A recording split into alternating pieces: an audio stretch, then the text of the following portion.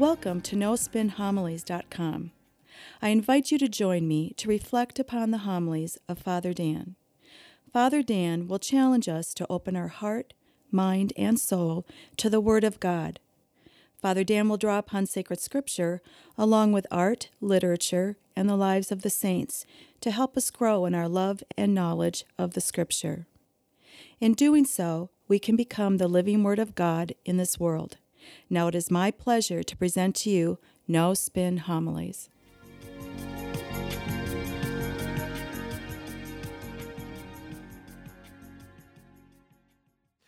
In the first reading from the scriptures this weekend, we hear from the book of Chronicles. Now, we don't really read or listen to this book that often.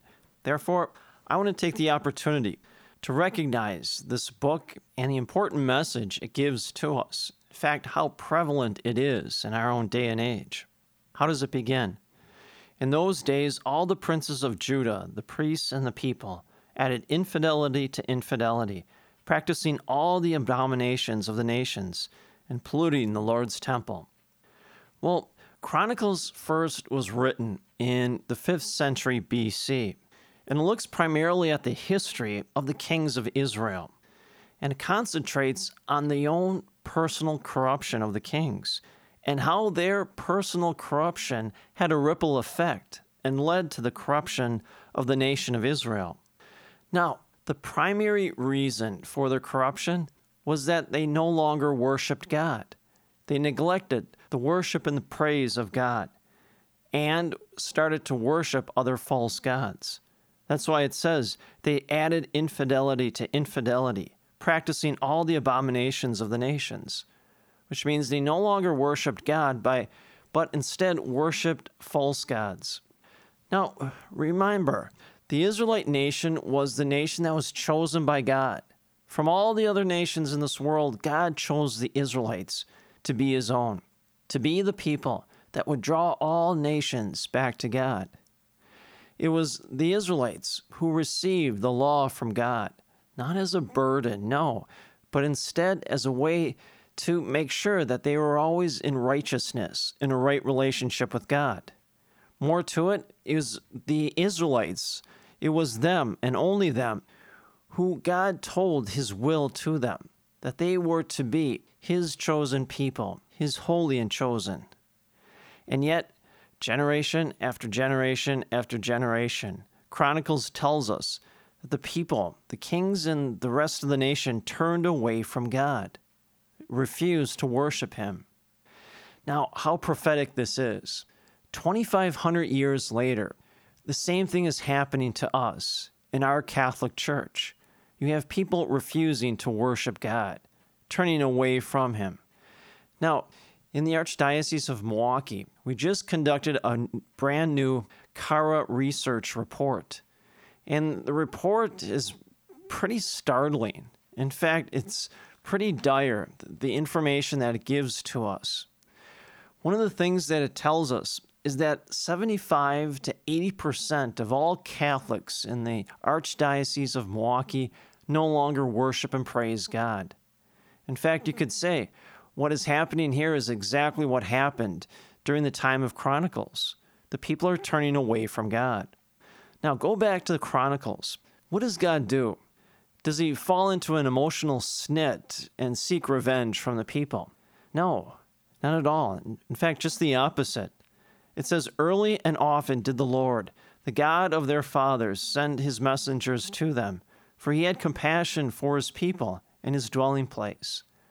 So God sends prophet after prophet after prophet. Ezekiel and Isaiah, Elisha and Elijah, Jeremiah and Isaiah, Hosea. And yet the people refused to listen to the prophets. Now realize, again, the prophets were the spokesperson of God in this world, and yet the people would not listen to them. That's why it continues on in Chronicles. It says, they mocked the messengers of God. They despised his warnings and scoffed at his prophets. Well, not only did they turn away from the prophets and refuse to listen to them, but they mocked them. They made fun of them. And what happened? Well, it led to the Israelites' own demise. They became a weakened nation, and they were conquered by the Babylonians, Worse yet, they were taken off to live as slaves to the Babylonians for decades and decades. Well, the same thing happens in this day and age. The people that have turned away from God, no longer worship, no longer come to Mass, the 75 or 80%, well, they're doing so for many different reasons. Maybe their career, their job, maybe for entertainment or pleasure, maybe addictions. Whatever it is, it's enslaved them. They continue to go back to that thing and no longer worship God. Again, history is repeating itself in our own midst.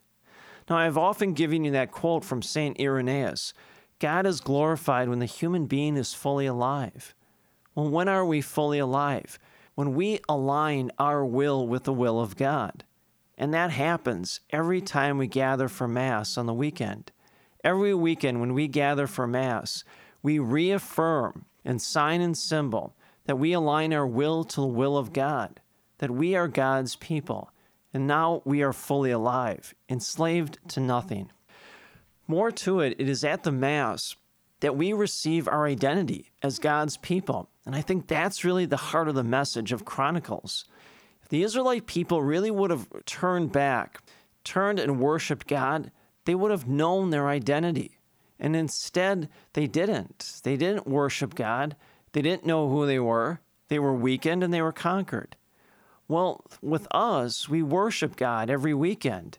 We reaffirm our identity comes from the Eucharist and the Eucharist alone. Every time we gather for Mass on the weekend, we recognize our identity and who we are.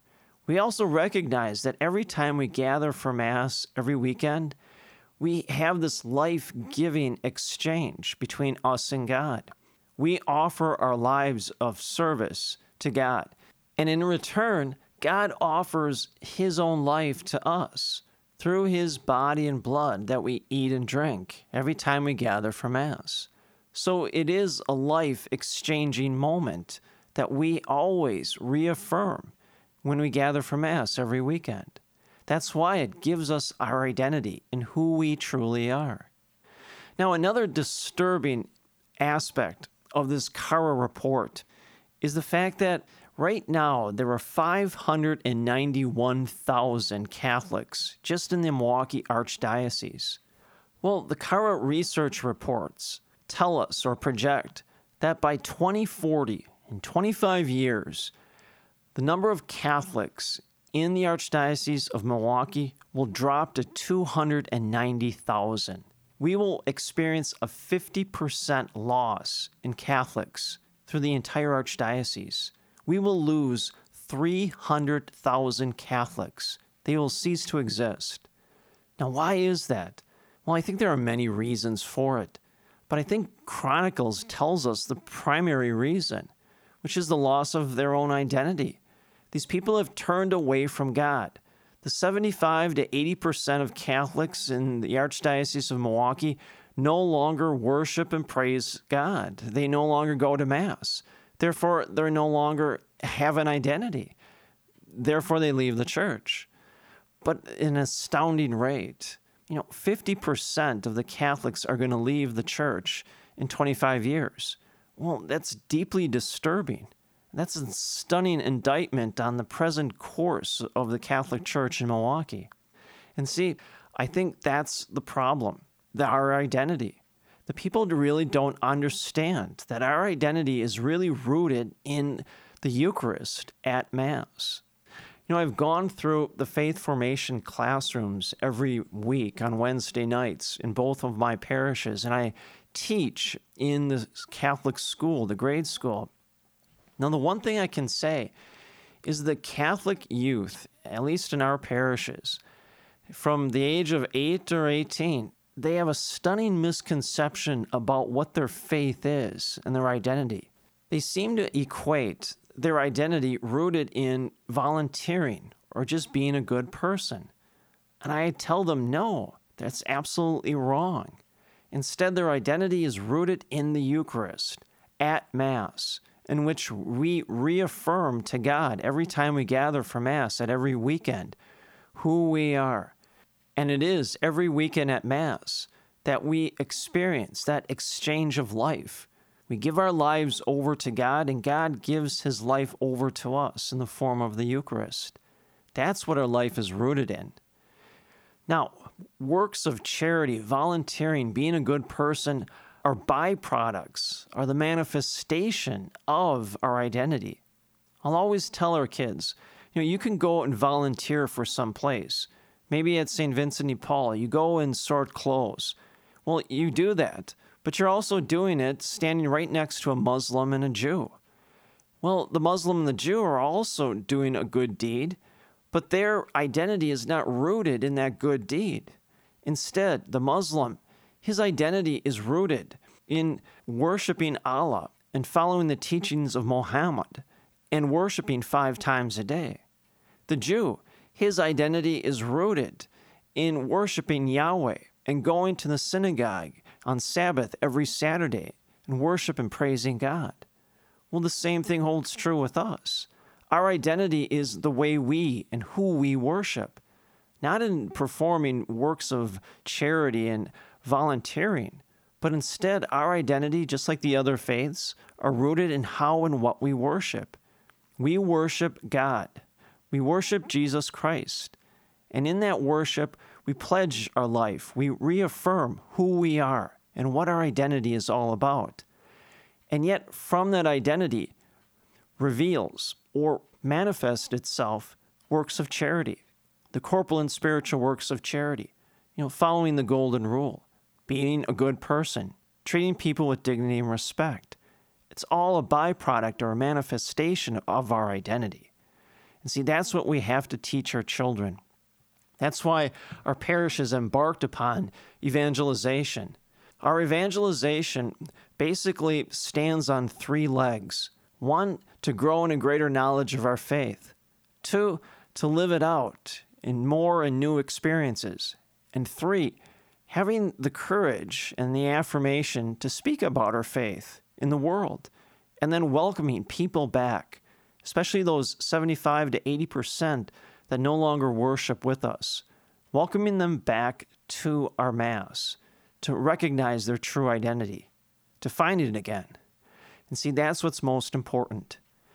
See, if we can do that, then our children, 25 years from now, in the year of 2040, when they are our age, when they are raising their families, the age of in their 30s and their 40s and their 50s, they can go to these researchers who created this Cara report, and they can tell them, you're dead wrong.